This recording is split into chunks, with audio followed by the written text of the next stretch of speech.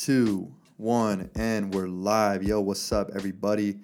It's your boy Andres Zanelli back with another episode of Zanelli Talks, the podcast for uncommon people.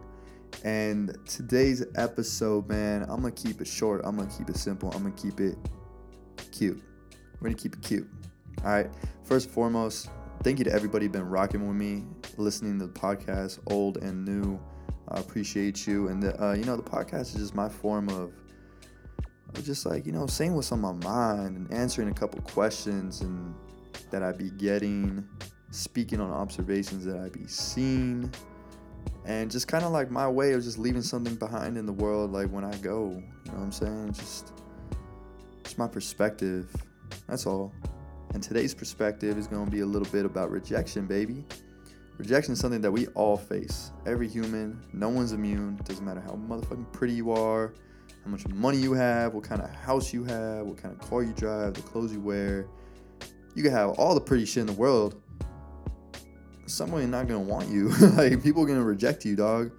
And even like beyond intimacy, you could be rejected from like career stuff and whatnot. So I want to talk about, how in my way that's helped to deal with rejection in a healthy way, and also how to reject people in a healthy way. So I want to talk about, your boy's been rejected. I've been rejected before, man. I'm going to speak first on intimate relationships and whatnot. I've been rejected. More so when I was younger, because I just didn't have it like that. I didn't have the juice. I didn't glow up.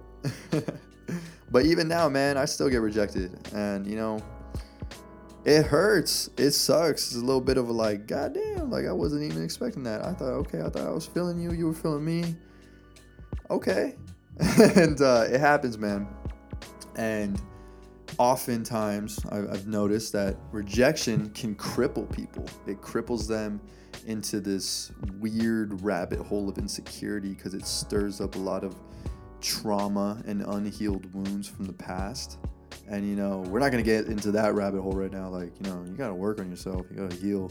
You know what I'm saying? You can't heal what you never reveal, baby. So work on those demons. But aside from that, even though you haven't probably worked through all your insecurities, something that can definitely help aid you during the process of rejection is remembering who the fuck you are, remembering your self-worth, remembering that you are worthy of love. And hopefully, you put in work to like validate this worthiness. Like, if you're a piece of shit, this probably doesn't apply to you. But I don't think pieces of shit listen to my podcast. So I'm going to just speak as if you're not a piece of shit. Because I bet you're a cute person and you do cool shit. All right. Look, we're all works in progress, man. I'm a work in progress. I am by no means of the definition perfect. I am flawed. I have many flaws. I have many insecurities, just like the rest of y'all. I do. So then people sometimes look at me and they're like, well, you're kind of confident. Like, where do you get that from? And I'm not going to turn this into a podcast about confidence. I have one about confidence and certainty. It's episode 2, by the way. You should check that out. And, I think it just comes from when I deal with rejection, I just revert to remembering who I am. Like, I'm this person, and these are great qualities about me. And I'm working on these other qualities that aren't so good. And, I'm good, man. I'm good. Like, you know what? It's all good. Like, maybe this person just wasn't feeling my vibe, and that's cool. And that brings me to my second point. This is the major key alert. All right, baby? Rejection is just divine redirection. All right, man? Let me repeat that one more time. Rejection is just divine redirection. You're just being redirected to something else, more for your soul, more for your life's purpose. Your life's purpose, baby. Sometimes we be getting infatuated and seduced by people that probably ain't for us, baby. Or we're infatuated and want to seduce people that ain't for us. Like, there's been times where I'm interested in a girl and I'm like, oh man, I'm gonna pursue her. Something about her I like. Maybe we go on a date. Maybe we don't. Maybe it just, I get rejected before the date even happens, but rejection will come and I'm like, damn, what the hell? I thought I was right. And I remember I'm like, oh, nah, this girl wasn't for me. She wasn't for me. And even if you have a long relationship, maybe you date someone for a couple years and it's just like you love them and everything, and then it ends. Rejection occurs. And it hurts. In the moment, it hurts. But with time heals all, baby. Time heals all. And then we all have that moment of reflection. We sit back, we connect the dots, and we're like, nah, this person wasn't for me. But see, if you stuck in one of those cycles, baby, where you constantly trying to force connections that are obviously unhealthy and toxic, then like, what are you doing? Why are you doing that to yourself? You are literally draining your life force to force things that the universe is telling you it's just not it, baby. It's just not it. So, I look at rejection as a divine redirection, and that goes for business stuff too. I've been rejected for some business stuff, opportunities that I really wanted, opportunities that I was like, man, this will change my life, and I have a little bit of steam, I could do this. And like for example, okay, last year I started doing some photo shoots. I was kind of interested in a little bit of modeling, just like, I'm young, I'm good looking, I could probably do this for a little bit, maybe get some money and, just meet some cool people. That'd be dope. And then I have a friend who was with this agency, this very prestigious agency for modeling, one of the top 3. And he has been a model for like damn near his whole life, like 20 or 30 years. He's an older guy. And he was like, dude, I know people there. I'll make some calls. Like, they're my homies. You should be signed there. Like, I'll get you a meeting with one of the higher ups. I'm like, what? Like, that'd be amazing. Thank you, bro. And then, like, so he did. And I was, like, all geeked up. I'm driving to the interview. I'm just like, oh, man, this is going to be sick. This could change my life. Like, oh, my God. And then I sit down with them and I show them some pictures that I thought were really cool. And, like, they are cool. They're some of the best pictures I've taken. I mean, in my opinion, I don't know. And they're like, oh, let me look at your Instagram. And then, like, they're, like, looking and they're, like, the woman's just, like, straight up, like, blunt. I'm, like, a little bit cutthroat. It hurt. She's just like, yeah, your audience it's just not large enough. You don't have enough followers. And I'm like...